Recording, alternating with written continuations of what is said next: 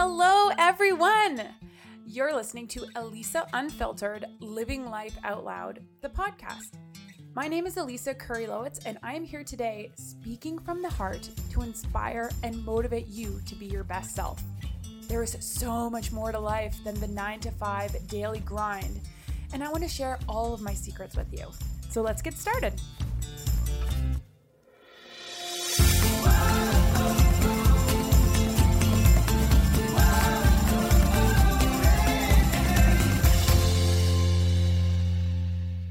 Hello, world. Welcome to episode 159 of the Elisa Unfiltered podcast. My name is Elisa, and today it is Wednesday, June the 7th, 2023.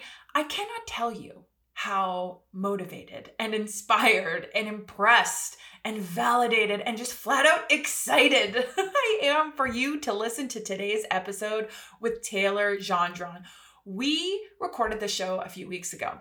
And if you listen to the Elisa Unfiltered podcast, then you know how much of an advocate I am for taking personal responsibility for your life, for your wellness, for your health, be it mental, emotional, spiritual, physical.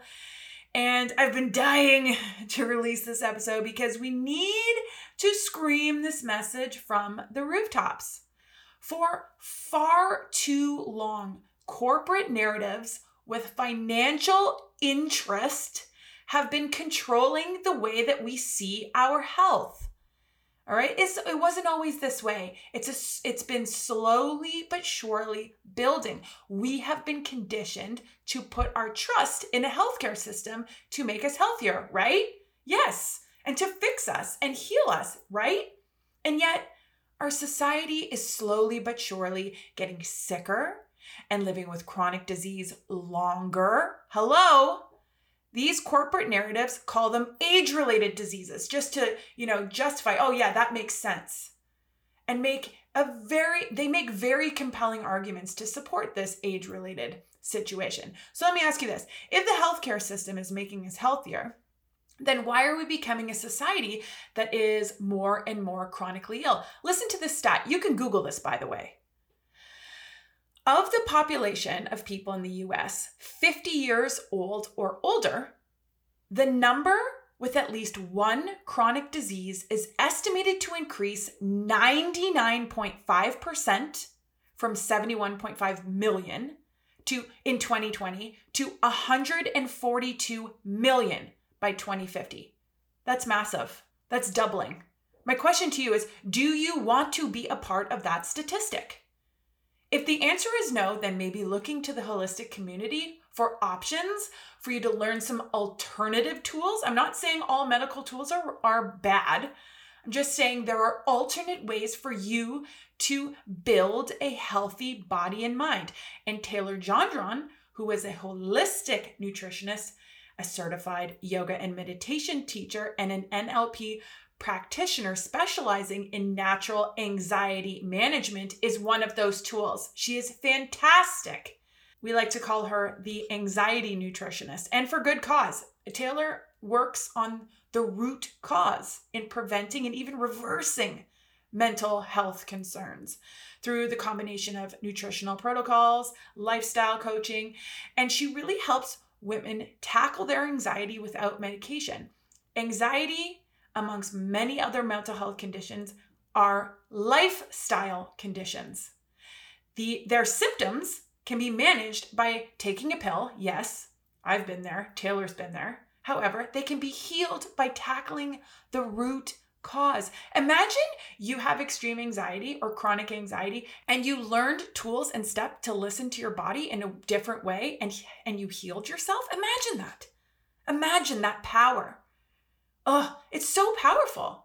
This is the power you have. And conversations like this one are key to shifting your perspective on your health, on how you see your health, on your gut health, on understanding your body and shifting what's actually going on.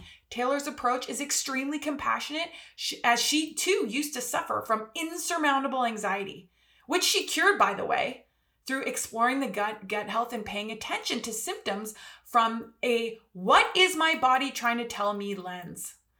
Her signature program and podcast named Breaking Up with Anxiety is a fast-growing community as more and more people are waking up. Yes, Taylor is a huge figure in the Awakened community. So if you are hearing the whispers and are ready to take your health into your own hands, this episode is for you. So let's get started, shall we? Here is Taylor Gendron. Welcome, Taylor, to the show. I am so happy to see you. I haven't seen you in so long. How are you?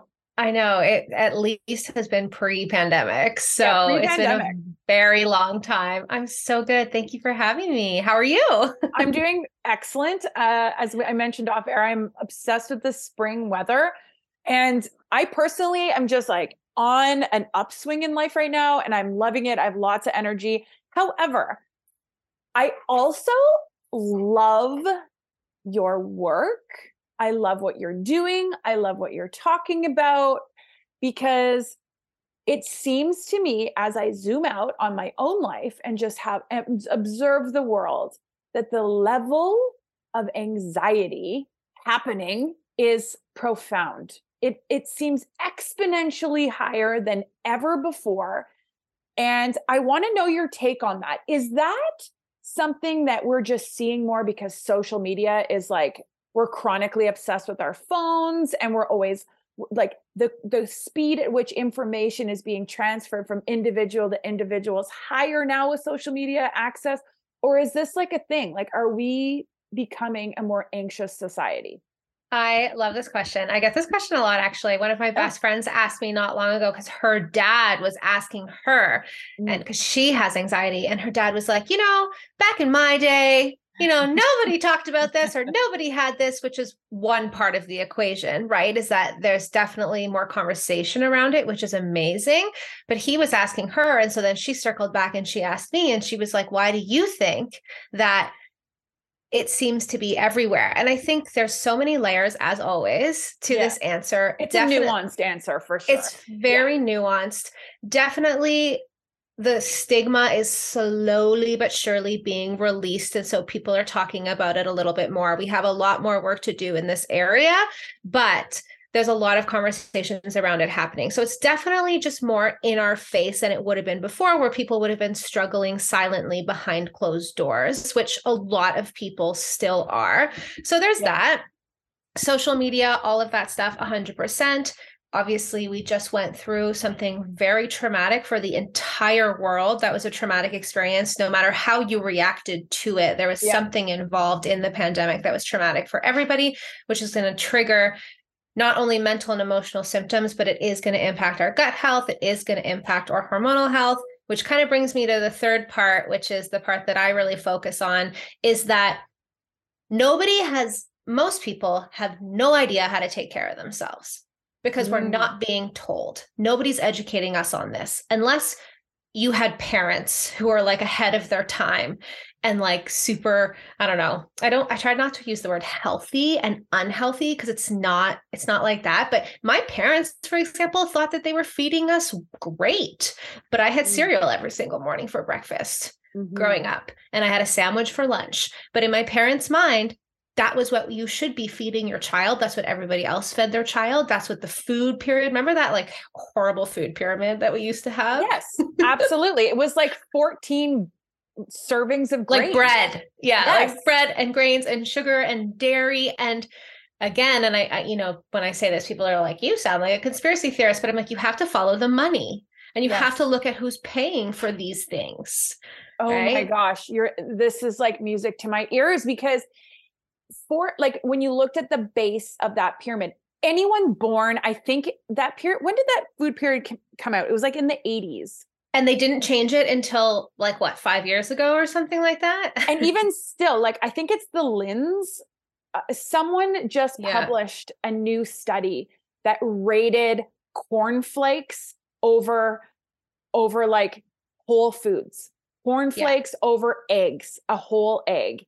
And again, who's paying for that research? Exactly. The cereal companies. Exactly. It's really interesting when you start to sort of broaden your spectrum, because at first you're like, no, they would never do that. There's like an incredible element of denial, because we learned something. So we have a foundational belief, and to challenge that belief is you have to really open your mind set and start doing the research and start looking around. Who owns these companies? Who's funding these companies? Who's managing these companies?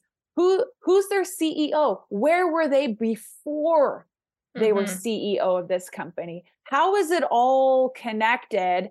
And how is the food and drug companies are becoming almost one in the same. It's almost like they're curating the perfect environment for people to think that they're doing the right thing and loop through into medicine. Like, oh, you have this symptom, we have a pill. Oh, you want to get healthy, we have a food. Oh, you're not healthy anymore, we have a pill. And it's like this back and forth ping pong match. And the world is slowly but surely getting more obese, more mental health issues, more anxiety. That our gut health, which I definitely want to deep dive into, seems to be, I can't even tell you how many times I hear people talk about IBS, celiac, Crohn's, diverticulitis, like all of these things that are happening within our guts. That doesn't seem right. That does not seem right. I say this all the time, and it sounds dramatic, but it's true. But unless you actually understand how to take care of your gut health, you have a digestive imbalance. And so most people are walking around with a digestive imbalance because our lifestyle and our world, unless you live on some magical island where you have like no stress and like no toxins and none of that stuff, you have impaired digestive function that starts as early as childhood and continues to become more imbalanced until we start to get these blaring red flags, like these symptoms. These symptoms are our body trying to communicate to us like, hey, something's going on, please pay attention to me. And it's like, if a baby is crying, people are like, okay, what does the baby need? They need to eat, they need to be changed, they're tired. Like, what does this baby need? We kind of have to think of ourselves like that. And our body is trying to get our attention because our body can't speak English or whatever language you speak. It's like a baby and it can only communicate cries of help, these cries of pain. Pain means pay attention to me. So if you have any symptom at all, the way that we think, because we're conditioned to think this way, is my body's against me, but it's not. It's trying to get your attention and you're not listening. Because nobody has taught you how to listen. So it's not about pointing the finger and blaming people and being like, you're not doing this, you're not doing that. It's just nobody has taught you this information. And nobody has been like taught how to take accountability for yourself. They're like, here's the pill to fix that. Oh, we know what you need. Take this. Keep living your life the way it is. Take this. And we're totally circumventing. We're like, literally walking around the root cause of what's going on. The actual healing begins at root cause. So what I find fascinating in your work is really linking gut health as the root cause for anxiety. Can you explain that a little bit? Yes. So there are multiple root causes, not just one. Want to make that super clear. Sure. Everything kind of plays into each other. It's how the body is how the body works, everything's connected. The problem with our modern medical system is we have all these specialists, an endocrinologist, a cardiologist, a gynecologist, and nobody's talking to each other. Everybody's acting as if that part of the body acts on its own, and it doesn't. The body is an ecosystem, just like outside is an ecosystem. The tree is not independent from the soil, that is not independent from the rain, that is not independent from the sky, from the bugs, from the birds. Like the body's like that as well. Everything is connected. So if we're talking about anxiety or panic or depression, and many other things, but let's just talk about those things. Yep. And we're asking, okay, what are the root causes? So a root cause is when you cannot go back any further. It's quite literally the roots of the tree. That's as far back as you can go. And then the symptoms are like the leaves, right? And so are your leaves like, are they dead? Which sounds dramatic, but like how healthy is the tree? And when we look at a tree, people might think this, they might be like, oh, these leaves are bad. Let me just pick off the leaves. But why are the leaves bad? Like we have to look at the soil. We have to look at the root. So what we're looking at is gut health. We're looking at lifestyle choices. We're looking at dietary choices. We're looking at nutrient deficiencies, which plays into gut health and dietary choices and lifestyle choices. And then, of course, we are looking at the mental emotional aspect of trauma, big or small, and stress. So do you work in a very stressful job? Is your boss a dick? And it really stresses you out. Yeah. Are you in a toxic relationship, for lack of a better word, right? So we can't ignore that part of the equation, because it will, over time, if we are under prolonged stress, it will turn around and start to impact, well, our lifestyle choices, our dietary choices, and bada boom, bada bing, our gut health. What is optimal gut health? And maybe I want to add in the word microbiome right now, because that's like such a hot topic. I mean, when I was an athlete and we learned about our gut health, it was called gut bacteria back then. And now it's like been rebranded and blasting into the stratosphere of the microbiome. Yeah. So what is optimal gut health? Yes. So optimal gut health is way more than our microbiome. We have multiple microbiomes. We have an oral microbiome. Yeah. Right. And then we have like our microbiome being where the large amount of our gut bacteria live. These are neurotransmitter producing gut bacteria, by the way. So right there, that's a key role they play in our mental health. Yep. Well, they live in our large intestine, but our large intestine is the end of the digestive tract. So most of the time when people talk about gut health, they're thinking of their stomach. And they're either thinking about their stomach, where, stomach acid is, or they're thinking about their large intestine, because they're pointing to their stomach, which is actually where their intestines are, and your stomach is higher. Yeah. So gut health starts in your mouth, and it comes out your butt. Yep. And it's the entire chain of events. So, we have salivary enzymes in our mouth. Digestion starts in our mouth. Our oral microbiome is very important for our gut microbiome. Do you have a lot of cavities? What's your oral health like? That's going to impact your gut health, because these things are not separate. You're swallowing 25 million times a day. Like, of course they're not separate, right? And then we travel down and we have our stomach. It's a very basic anatomy lesson. How many times do we swallow? I don't know this for sure. I said 25 million times. This is just me pulling a random number out of my head, but I'm swallowing all day long. I have absolutely. Is that why when people have like quote unquote bad guts, they have halitosis, like really bad breath? Yeah. So that could be a symptom of, let's say, candida, for example. It could be a symptom of low stomach acid. There's many different things that it can be a symptom of. And again, if you have a symptom, it has multiple causative factors, multiple root causes. It's not A plus B equals resolution. Yeah. And that's where people get stuck, because like the amount of messages I get from people being like, I'm taking a probiotic, it's not working. And I'm like, well, yeah, like a probiotics, like I know they're super hyped up, because again, the everything is a business. Right. Everything's a business. That's not a bad thing per se. Like you and I run businesses, but everything's a business. Our world functions on the exchange of money, and the supplement world is also a business. So there's certain things that get super hyped up and everybody jumps on that train, and they're not as big as they're being made out to be. And that's where people get confused. They start spinning their wheels, and then they're like, well, this natural stuff isn't going to work because I took a probiotic and I took some magnesium and it did nothing. I've heard probiotics, 95% of them die in the stomach acid. Is that myth? Is that true? You can get them encapsulated in a certain way. I actually don't really work with probiotics that much, which surprises a lot of people. Yeah. Because they're like, what? Like, you're the anxiety nutritionist and you're not telling people to go on probiotics, but there's so many factors to consider before putting somebody on a probiotic. We have so many different types of bacteria in our gut, right? Mm-hmm. So it's different per person. So one, probiotics are expensive. And if you're not paying a lot of money for a probiotic, you're not getting what you're paying for.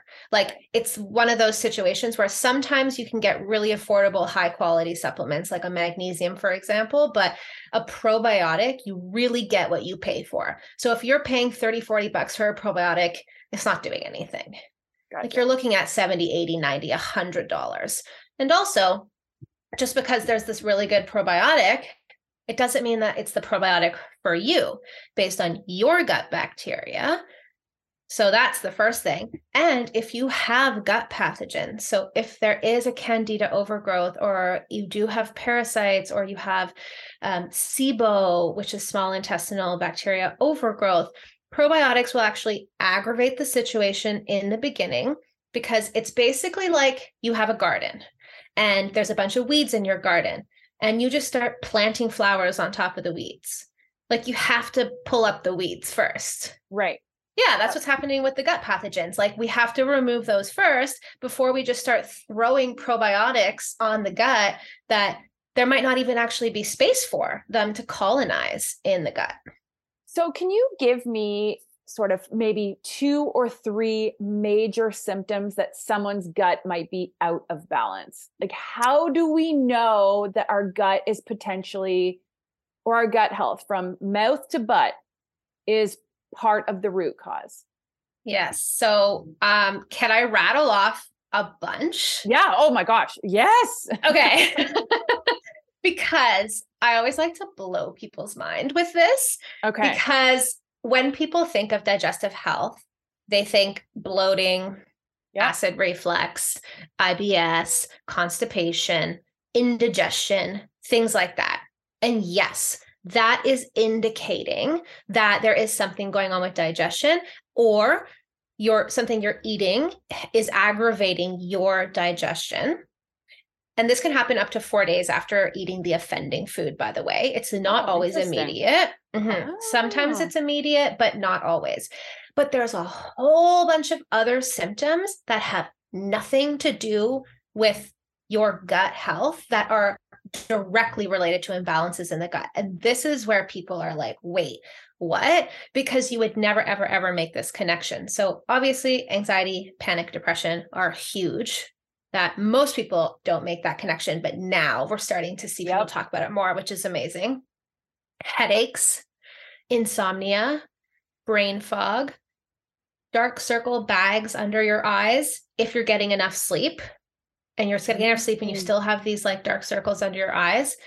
Anything on the skin, and I cannot stress this enough: rashes, itchiness, psoriasis, eczema, acne, muscle aches and joint pain, nasal congestion, frequent colds. Like obviously you're going to get sick. You're not going to walk through this world never getting sick, right? Yeah, it's part of our life. Yeah. It's part of our life, and it builds a robust immune system. Yes. But you should be able to bounce back quite quickly, like 2 to 3 days max.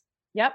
And if you're not bouncing back, and if you're getting sick 4 times, let's say one quote unquote cold and flu season, but don't even frigging get me started on that. Yeah. But if let's say you get sick 4 times and it's really knocking you down, you got to look at your gut health. I think I said joint pain and muscle aches, right? And then seasonal allergies. That is another big one that people normalize. They're just like, oh, everybody has seasonal allergies, so I'm just going to go to the Shoppers Drug Mart or whatever drugstore near you, and I'm going to pick up some over-the-counter antihistamine, which isn't actually doing anything about the allergy. It's just slapping a Band-Aid on it. And let me tell you, fun fact, I used to have the worst seasonal allergies. Like I couldn't wear contacts. I would go through an entire Kleenex box every single night. I couldn't sleep. My parents used to have to pin me down when I was little and put drops in my eyes. It was horrible, horrible, horrible. I couldn't do things with my friends because my eyes were in so much pain. Guess what? I have none of that anymore.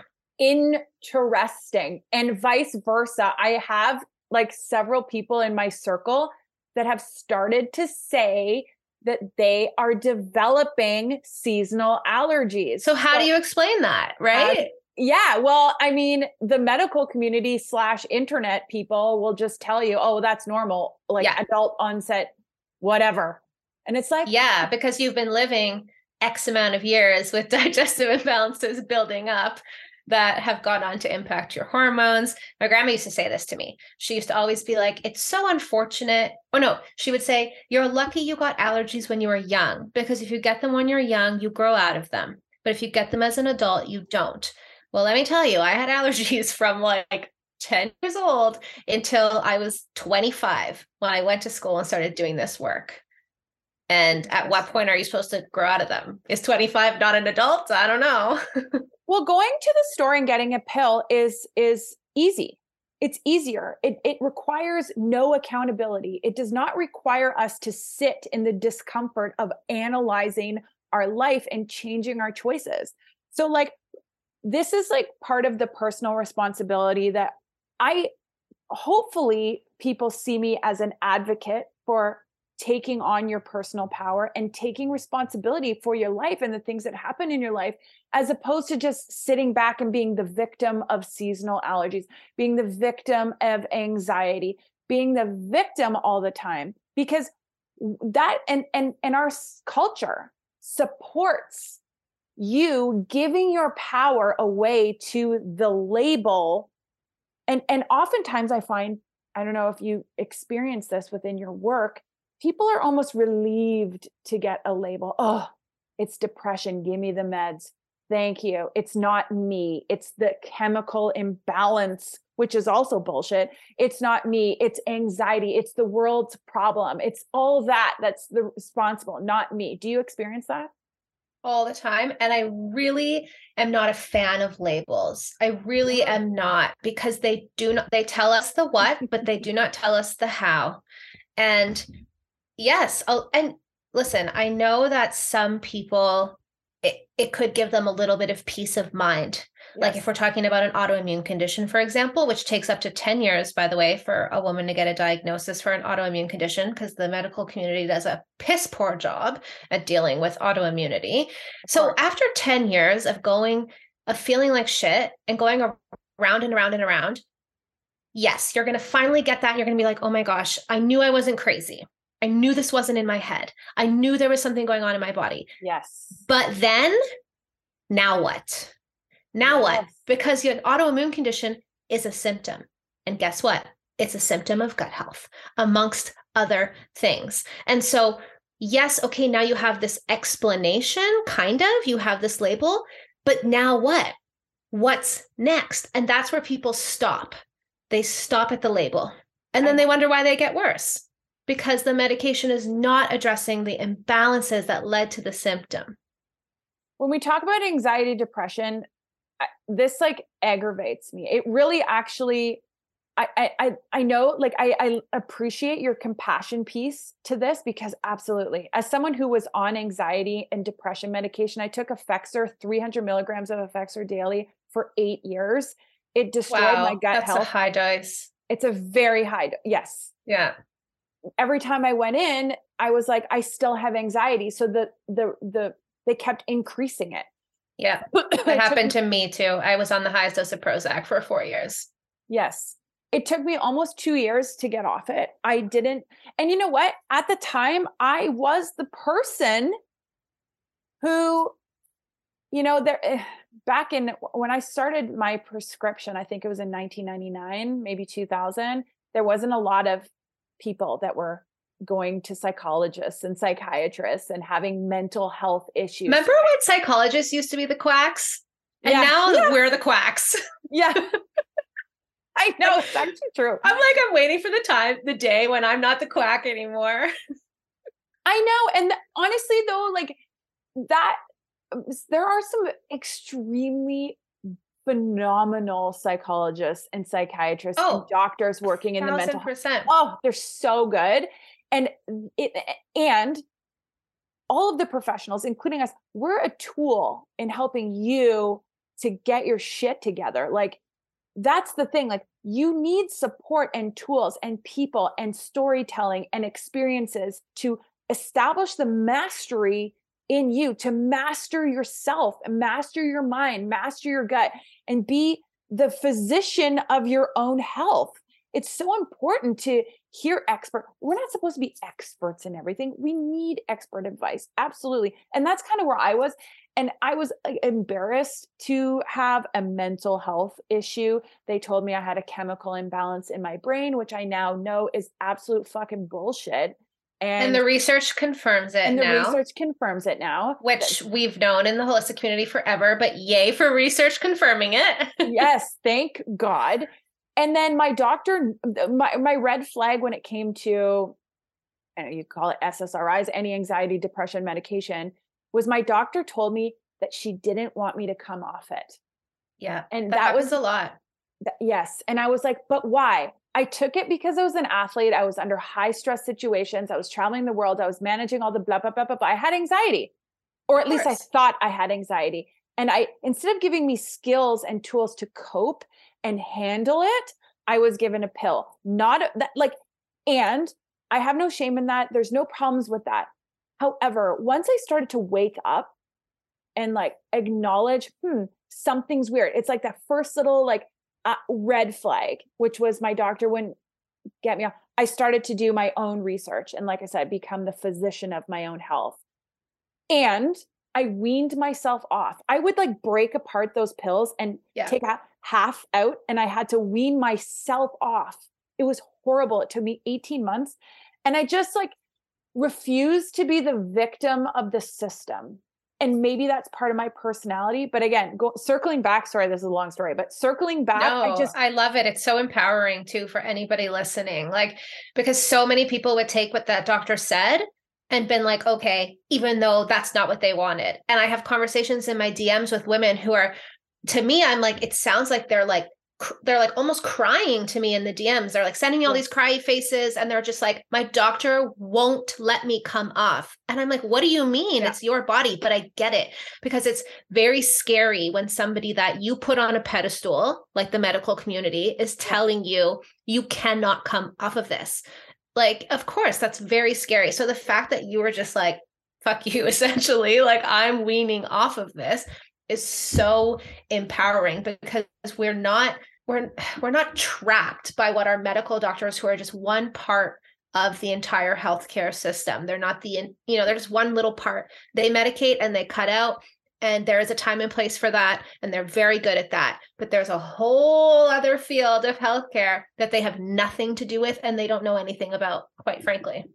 It's also interesting to start to really pay attention to the kickback they get for prescribing certain medications. It's a business. And they make money off you being on certain drugs. And that's the thing. I have a few doctor friends that come in and ask lifestyle questions. What are you doing in your life? How much sleep are you actually getting? When your doctor's not doing that, that should be a red flag, in my opinion. If your doctor's not offering some sort of, question, how much exercise are you doing? I don't know. This is my personal opinion. There's no science backing my opinion here. This is just my personal, but I want to just circle back to this anxiety becoming so normalized now, that as opposed to taking responsibility for your life and starting to make choices, they're victim signaling and being this. I feel like the victim community for anxiety, depression is strengthening the emotional dysfunction of the world. It's strengthening the mental health, the mental health decline, because it's oh, you have anxiety, I have anxiety. Let's cheer on all this anxiety and keep building it up and taking more meds and doing fuck all about it. Yeah. I have it grinds my gears a little bit when it's on one side, I'm like, okay, I'm glad we're talking about it more. But then when I see all these people with massive platforms, like influencers and stuff, just throwing around the word anxious and anxiety so loosey goosey, that's where I'm like, can we not do that? Because you're basically normalizing it like you're normalizing stress, and stress is inevitable. We're all going to experience stress in our life, but stress and anxiety and an anxiety disorder are very different things. The normal human emotion of anxiety, sure, you feel that a few times a year, perfectly normal, right? But chronic anxiety, an anxiety disorder, depression, a panic disorder. Like that's not normal. And yes, I'm all for like releasing the stigma, but I'm not for normalizing it as like a normal part of the human experience, because it's not. That's a really important distinction. I Mhm. concur. So panic attacks, depression, anxiety coming from the gut. Can you like, how does this happen? Yes. So again, there's a bunch of different ways that this could be happening. With anxiety as a chronic symptom, when we have low stomach acid, for example, this is the site of most of our protein. This is like where our protein is being digested. So you are not what you eat, you are what you digest, absorb, assimilate, and then excrete. So there's a lot happening here. So just because you eat something, just because you eat like a piece of chicken breast, which is great for you, right? It doesn't mean that your body's actually taking it and breaking it down and pulling out all the vitamins and minerals and pulling out all the amino acids, which a protein is made up of amino acids, and then sending it to the parts of the body that it needs to go. So if we look at the stomach, for example, if stomach acid is compromised, if it's low, which it is in a lot of people, and we're not going to be breaking down protein. And guess what protein is? It's the building blocks of our neurotransmitters. It's the building blocks of our hormones. It's the building blocks of our immune system. And the catch-22 here is it also acts as a building blocks for our digestive enzymes. Interesting. So then if we move to the liver, we'll continue the voyage. So now we're going to the liver. This is primarily where a lot of our fat and some of our vitamins and minerals are being absorbed. If the liver is busy detoxing all the toxins, all the sugar, all the alcohol, the fact that you didn't sleep well last night, which is when the liver detoxes and recharges. Yep. All of these things, if the liver is too busy, it has over 500 jobs. 565 was the last number I saw. We'll probably learn that the liver does more. It's an amazing organ. If it's busy doing all that, then it doesn't really have time to be working on your digestion, because digestion is a function of the parasympathetic nervous system, not the sympathetic nervous system. Because if you're running from a metaphorical bear, your body does not need to be digesting things right now. So can you explain that a little bit, like the difference between parasympathetic and sympathetic? Yes. Yeah. So sympathetic is our fight or flight. Everyone's familiar with that. The parasympathetic is the rest, digest, the heal, the detox. Certain things happen in both sides of this is the autonomic nervous system, that won't happen in other things. So if you're in the sympathetic nervous system, digestion is shut down. Yep. Your sexual function is shut down as well, because you do not need to reproduce when you're running away from a bear. That's not important. What's important is we're sending everything to the muscles so that you can run. And the body doesn't know the difference between you freaking out at somebody in traffic because they cut you off and you actually being in danger, or you being like mad at your mother-in-law for something because maybe you didn't establish a boundary. Or you read a tweet. Or you went down the scroll hole and you were like, oh my God, this person said this on Instagram. Yeah, because it feels threatening. Like people they take everything's personal right now. So they feel threatened reading a tweet, which the body responds as though you're being threatened in real life. Like your life is in danger. Yeah. So it's flooding your body with stress hormones and shunting all of your resources to the muscles, to your heart, to like the organs and the tissues that you actually need to get out of a dangerous situation. And it's shutting down everything else. And so if we are in the sympathetic nervous system, we cannot be digesting. So if you're eating food on the go, you're running around, you're chasing your kids, you're yelling at your husband, you're trying to pack your lunch and you're just shoving food in your mouth, guess what? You're not digesting any of that. So you're not actually getting anything. Until when? Like, can you take some deep breaths? Can you take some deep breaths before you eat would be great. And actually chew your food and not swallow it whole would be lovely if you can. What about like blended like smoothies and stuff like that? Like if you're on the go, is like a smoothie a better option than like a steak? Yes. And you still want to chew your smoothie. So you want to kind of swish it around your mouth and pretend like you're chewing it a little bit before swallowing it, because digestion starts in the mouth. A lot of smoothies are full of carbs, and carb digestion starts in the mouth with the salivary enzymes. So it's not like no carb digestion's happening in the stomach. Like, it has to start in the mouth.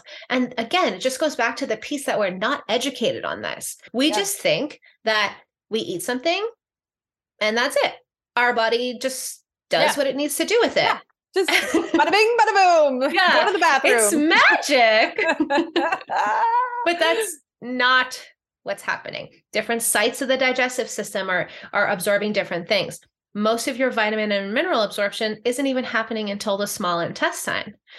And even then, if there's inflammation in the small intestine, which there is for most people, especially if you consume a lot of gluten, if you consume a lot of sugars, if you consume a lot of processed foods, if you over-exercise, which is a big thing I see in women, because there's this, what you see in the mental health space is exercise is really good for your anxiety. Do more cardio.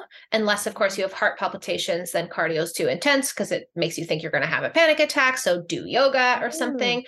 And then the diet industry has fucked us all up royally by telling us to eat 1,200 calories a day and exercise more. Yes. So most people, most women, by the time they're teenagers or in their early 20s, have impaired digestive function because of the messaging that's around us and intestinal permeability. So now the site where our minerals and vitamins and all that good stuff that we need is supposed to be absorbed isn't getting absorbed. Inflammation is happening. So our immune system's on high alert. It's like the guard dog that just yaps at everything, even this, like the mailman, That's what's happening with our immune system. It's like, yap, yap, yap, yap, yap, yap, yap, yap, yap, everything. So now we have a heightened immune response. So guess what? The body's in sympathetic because it's on high alert. So the preferred system to digest, to absorb as many nutrients as possible, to get the whole flow of flowing, is to be in a parasympathetic, which we can do through being mindful when we eat, slowing down, having routine, maybe sitting at a table. I've heard like sitting up without distraction, not on your phone, being mindful, chewing your food, and when we sleep at night. Yeah. So sleep is so important for so many reasons.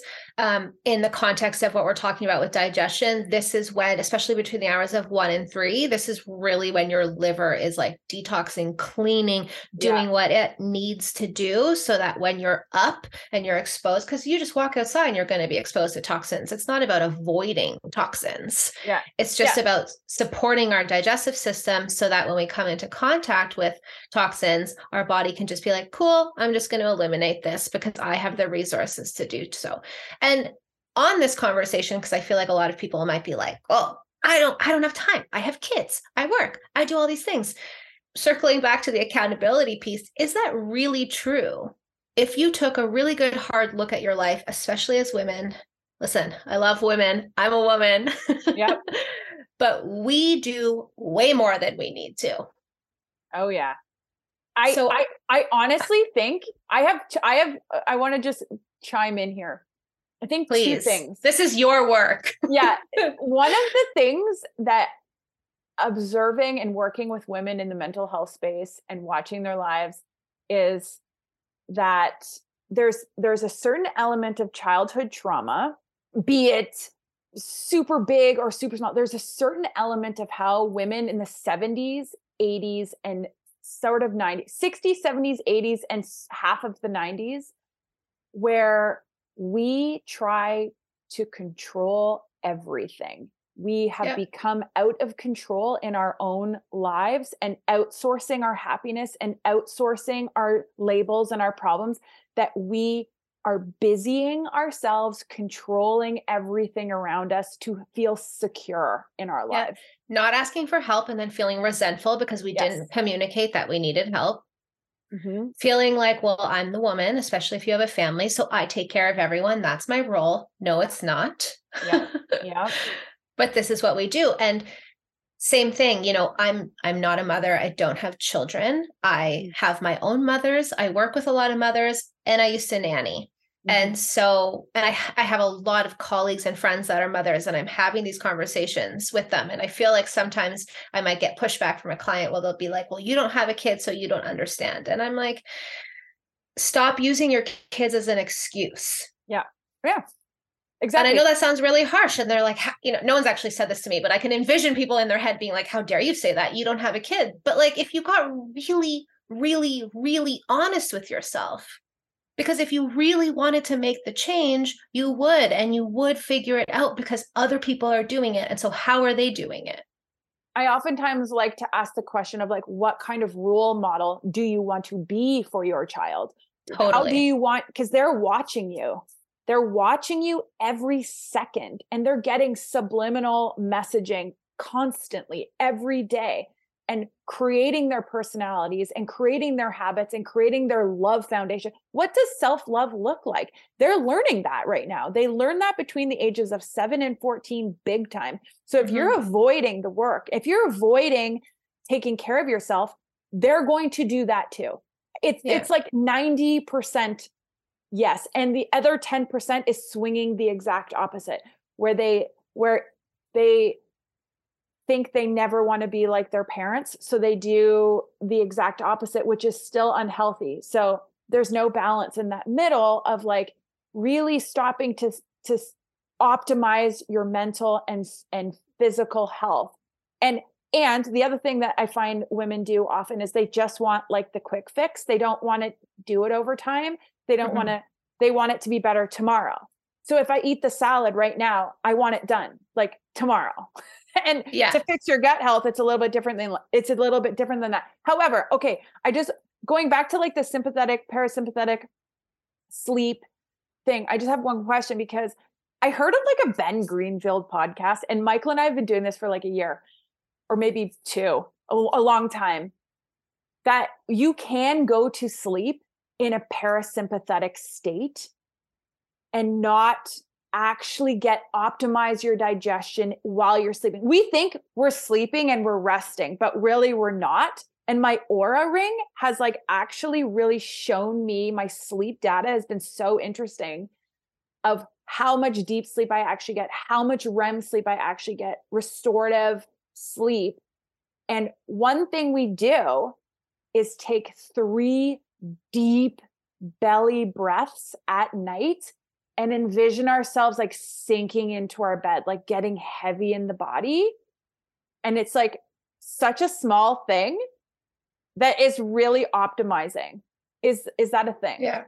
I have so much to say about this. First of all, I love that you have the data. I love the Aura rings. I don't have one. I have a different contraption. But same thing. It's tracking my sleep quality. It's tracking my HRV, which is a measure of your nervous system health. So the higher it is, the more flexible your nervous system. And by flexibility, I mean the easier you can pull yourself back into parasympathetic, which is the key. We don't want to never go into sympathetic because we need that. It's very important. It'll literally save our lives, maybe in a situation, Yeah. And stress is not a bad thing. Acute stress is great. It's chronic stress, right? Yeah. So love that you have the stats to show that this one simple shift, because yes, sometimes it is this simple. Simple does not mean easy. Yeah. But it is so simple.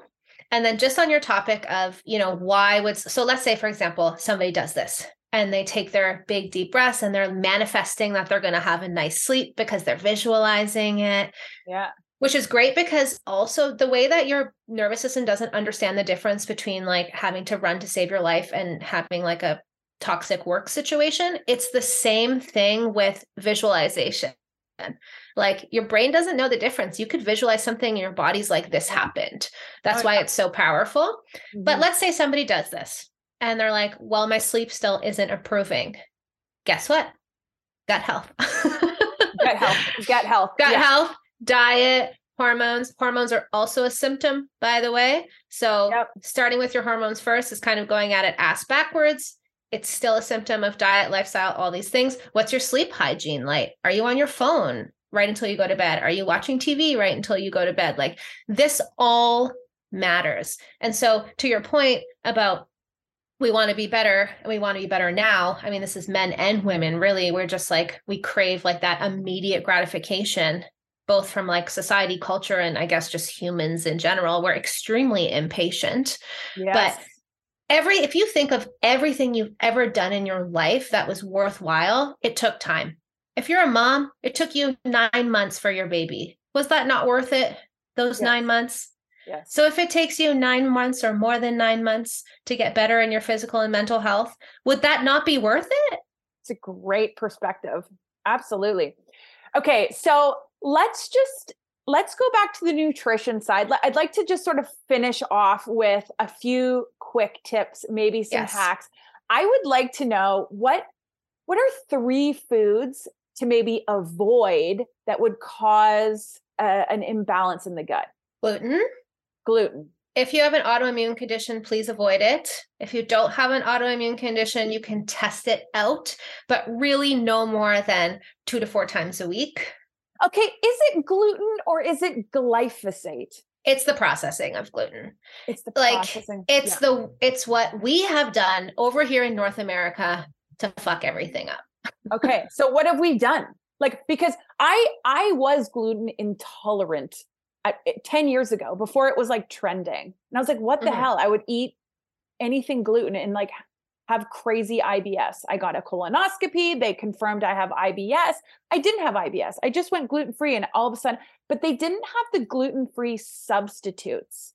They didn't have all the crackers and the breads and the whatever, the cakes back then, like as they do now for choice. So I really like kind of sort of went grain-free, and every symptom went away.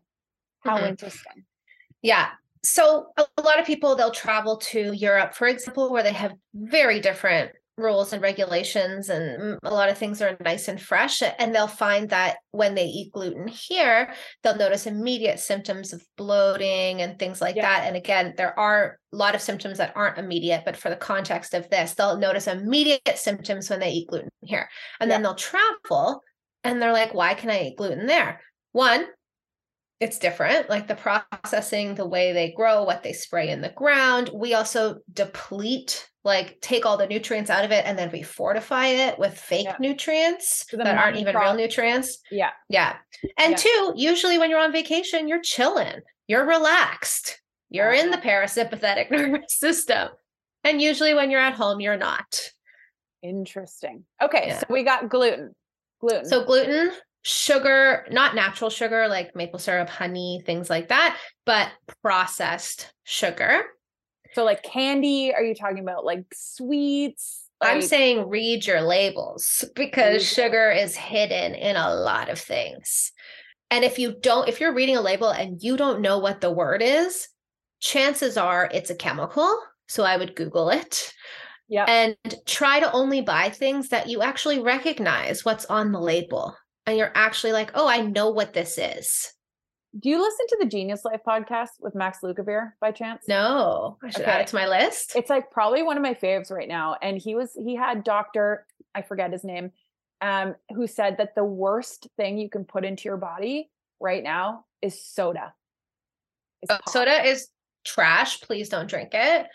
Like I'm not the kind of dude, I'm not a stickler about a lot of things. Like there are some of my colleagues who are like, never eat gluten ever. Yeah. You know, and like, cool, that works for them. That's their thing. You know, I'm not like that about a lot of things, but soda. And you know what? There's not a lot of women who start with me who are already drinking soda, because I think a lot of people have kind of gotten on this train, and there's some nice substitutes, and there's so many other things you could be drinking than soda. But like my dad, when I see my dad drinking soda, I just want to like rip it out of his hand and be like, stop. Yeah, stop. Yeah, that. Do you know how much friggin' sugar's in there? It's insane. Like just Google it it's like bags and bags. Yeah. And like, look at what that looks like. It's like a bag of sugar. Like, come on. Okay. So we've got gluten, we've got sugar. And what would the third thing be? Like those seed oil, like vegetable oil, like canola oil, like those seedy processed oils. They are so inflammatory. Like stick to things like olive oil, if like a high quality like butter, like organic grass fed, or you can do ghee or coconut oil or avocado oil. And again, read your labels because you will be shocked at what kind of oils are in things. Like even a girlfriend, I was visiting her in Toronto and she was so proud because she got this like really healthy salad, or she thought it was healthy, from Costco. And I was like, oh, can I just see the ingredients? Because I'm that person who reads the labels. Yeah. And there was like 3 oils in there that were bad, including canola oil. And I was kind of just like, in everything. It's in everything. It's wild. It's wild. So Michael had high cholesterol and we were combating it as in a million different ways. And actually on the Genius Life podcast, there's a cholesterol episode that they talked about. And one of the things to avoid is seed oils. And we were like, what the hell? Because forever, like base cell has margarine, has a heart healthy stamp on it. Yeah. Has a heart. Don't eat margarine, guys. It's basically deep frying your toast. You are spreading canola oil on your toast. You're deep frying your toast. That's how I see it now. And it's so interesting. Chemicals. If you just watch how it's made, the science has shifted. There was a huge push to screw dairy and screw butter and tallow and other fat sources. So it's called the war on fat. You could Google it. Yeah. The war on fat. And I even there's people in my family that use margarine and I'm just like, anyways, so we went off of seed oils in October of 2022. And I personally, without changing anything in my diet, except for eliminating seed oils, and I use olive oil, I use avocado oil. I lost 10 pounds. Yeah, the inflammation. Like you would have been hanging on to inflammatory weight. People who are plateauing in their weight loss journey. And for context, it's safe to say that you were already eating pretty well. I eat very well. Yeah. Yes, so absolutely. You made one small tweak. It's not like you were eating not so good and all you did was remove seed oils, and then it was magically fine. But that would have been the inflammatory weight and more like, I bet you probably felt like less puffy as well. Totally. And Michael, so we did no seed oils. We eliminated all grains with glyphosate that are sprayed with Roundup. So we do eat some grains, but it has to have the glyphosate free sign on it this is just because his cholesterol. So because he was doing it, I was doing it because we cooked together and I was like, whatever, I'll just support you and let's do it. And then we had a couple Brazil nuts.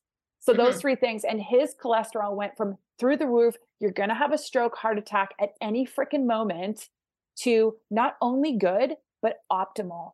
And that happened over the course of 3 months of doing those 3 things. And we were like, that seems fast. That was fast for us. Like, wow, were those things ever wreaking havoc on our bodies? And I feel it now. And it's hard though, because the vegan community, and I'm a big part of the vegan community. I work at a vegan restaurant. I work with a vegan restaurant.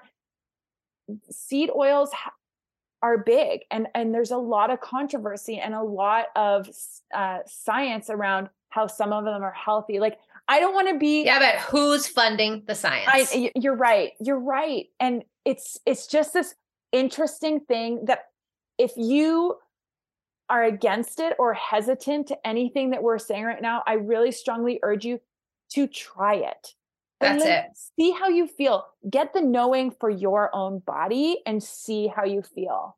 Yeah. I actually just posted a story about this about an hour ago because I had shared something about like, oh, you're a quack, basically, if you heal yourself without drugs and surgery and you tell one person about it and you're like, oh, you're a quack. And somebody responded being like, you know what, it's really sad and true. Like my child has autism and we've done so much research because what you feed your children and their gut health plays a massive role in the severity of this.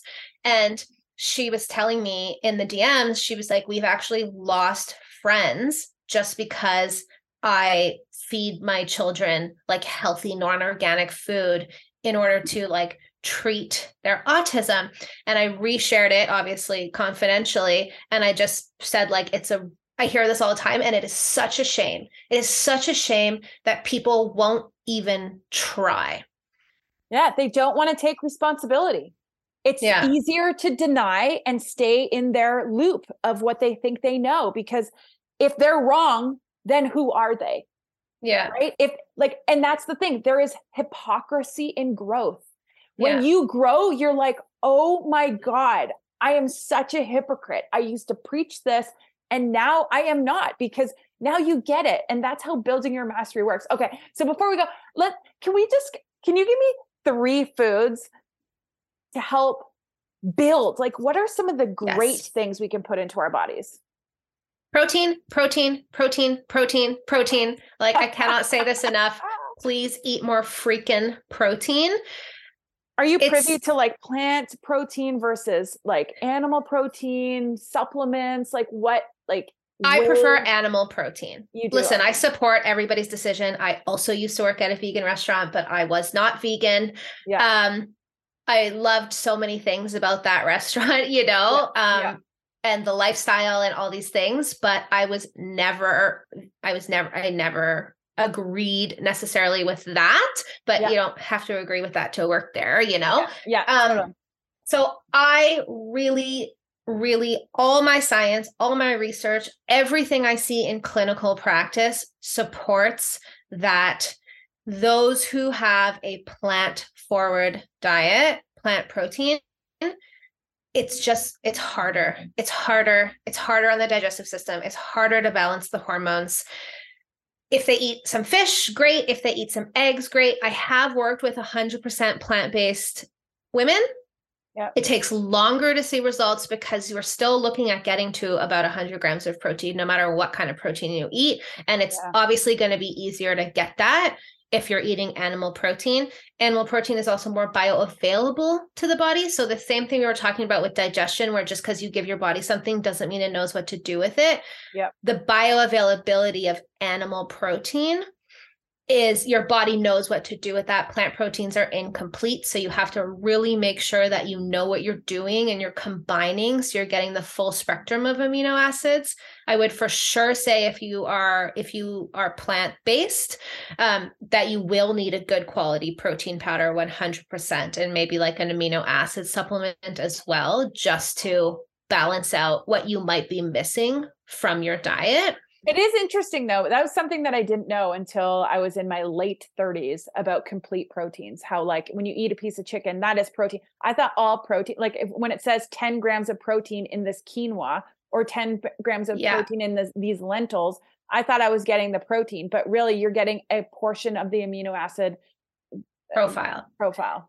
Yeah. And you have essential amino acids that we need through diet, our body can't make. And then you have non-essential amino acids that your body will take from the essential ones and make its own amino acids. Collagen, for example, very popular supplement. It's not a complete protein, right? Unless they add tryptophan to it, which is an essential amino acid. It's the precursor and the building block of serotonin and therefore melatonin. So protein, please, if it's not animal protein, just really make sure you're doing your research, or better yet, working with somebody who understands. And I'll just put it out there, that person actually wouldn't be me. I don't work privately with 100% plant-based women. I just say, I'm not the best person for you. Because while I respect everybody's decisions for religious or ethical reasons, it doesn't align with my research and my methodology. And I just wouldn't be the best person to support somebody. There's somebody out there who's going to be way better to help those plant-based women or men. So protein. Yeah. Lots of fruits and veggies. Got it. Like fresh fruits and veggies. So protein forward diet is what I always say. Lots of fresh fruits and veggies, colorful, like eat the rainbow and not the Skittles. Don't be afraid of fruit. Please, like eating fruit is way better than eating like a bagel, or anything else. So if you need that sweetness, like get it from your fruit and eat good quality fat. Do not be afraid of fat. So, especially those omega-3 fats. So fish, like the wild caught fish, the salmon, the tuna, but also just be mindful of mercury, hemp seeds, flax seeds, chia seeds, olive oil, butter, olives. ghee. What about olives? And like yes. avocados. I love olives. Yeah. Olives, avocado. Like these are those good, healthy fats. Eat that. Like those 3 things. And then I'm going to throw in some fiber in there as well. Eat high fiber. And like when you bring those together and then you start reducing the gluten, the seed oils, and the processed sugars, that alone is going to do so much for not only your mental health, your anxiety, your panic, your depression, but your gut health and your hormonal health as well. It's amazing how making these shifts over time, all of a sudden you have more energy, you're sleeping better, you're able to handle stress a little bit differently. You're not as reactive. And those are the markers. I love that you said that, because this is what I see time and again. I've seen it with myself. I used to be a very reactive person. I see it with my clients, especially my mom clients, because they have a lot going on and it's easier for them to react. Like if I have a busy week, I'm more irritable just because I haven't had as much time for myself. It's wild what supporting your gut health, tweaking your diet, getting enough sleep, all of these things change, like fundamentally, like kind of who you are in terms of how you navigate stress. I feel like a completely different person. Sometimes I wish I had video footage of me, like a reality show of what I was like in my early 20s, like versus who I am now. And the people who are still in my life will have conversations like this sometimes where it's like, you're a completely different person, and not in a bad way, but I'm just a completely different person. Yeah, because you're supporting the natural systems of your body. Mm-hmm. And I do therapy. And you're putting yourself in balance. That's the thing. I literally did a post today that was like, optimal physical health requires optimal like mental health, and vice versa. Optimal mental health requires optimal physical health. So if your mental health is suffering, chances are very high that something in the body is going on that they go hand in hand. Okay. Time is up. I want to respect our time. I could talk to you about this forever. Tell the listeners where they can find you. Yeah. So I hang out primarily on Instagram. So at tay.gendro. Come say hi, shoot me a DM. I love chatting with everyone. And then I have my own podcast as well, the Breaking Up with Anxiety podcast, which it's really good. Thank you. It's such a really labor of love, as you know. Totally. Having your own podcast. But that's weekly-ish, unless something comes up. Yeah, love it. So I would say those are my 2 main areas. You go to my website too, www.taygendro.com. But really, like, if you really want to get a feel for who I am, what I do, all those things, Instagram and the podcast. I will absolutely have those links in the show notes. Thank you so much. That was awesome. That was really informative and love it. I really hope that, people out there that have anxiety, that want to take accountability for themselves and want to take a step forward will reach out to you. Yeah. And I can't wait to have you on my pod. Yeah, let's do it. Thank you so much. Until next time. Bye. Okay, I'm over here giving you a big virtual hug because you just finished another episode of the Elisa Unfiltered podcast. If you haven't done so yet, I'd love for you to share the love and head over to Apple Podcasts, Google Play, or Spotify and give this show a 5-star rating. I'll give you bonus points for leaving a written review or sharing on your social media. If you're looking for more, head over to Elisa Unfiltered Coaching for show notes and all the links to all things Elisa Unfiltered. Have the best day, everyone. Until next time.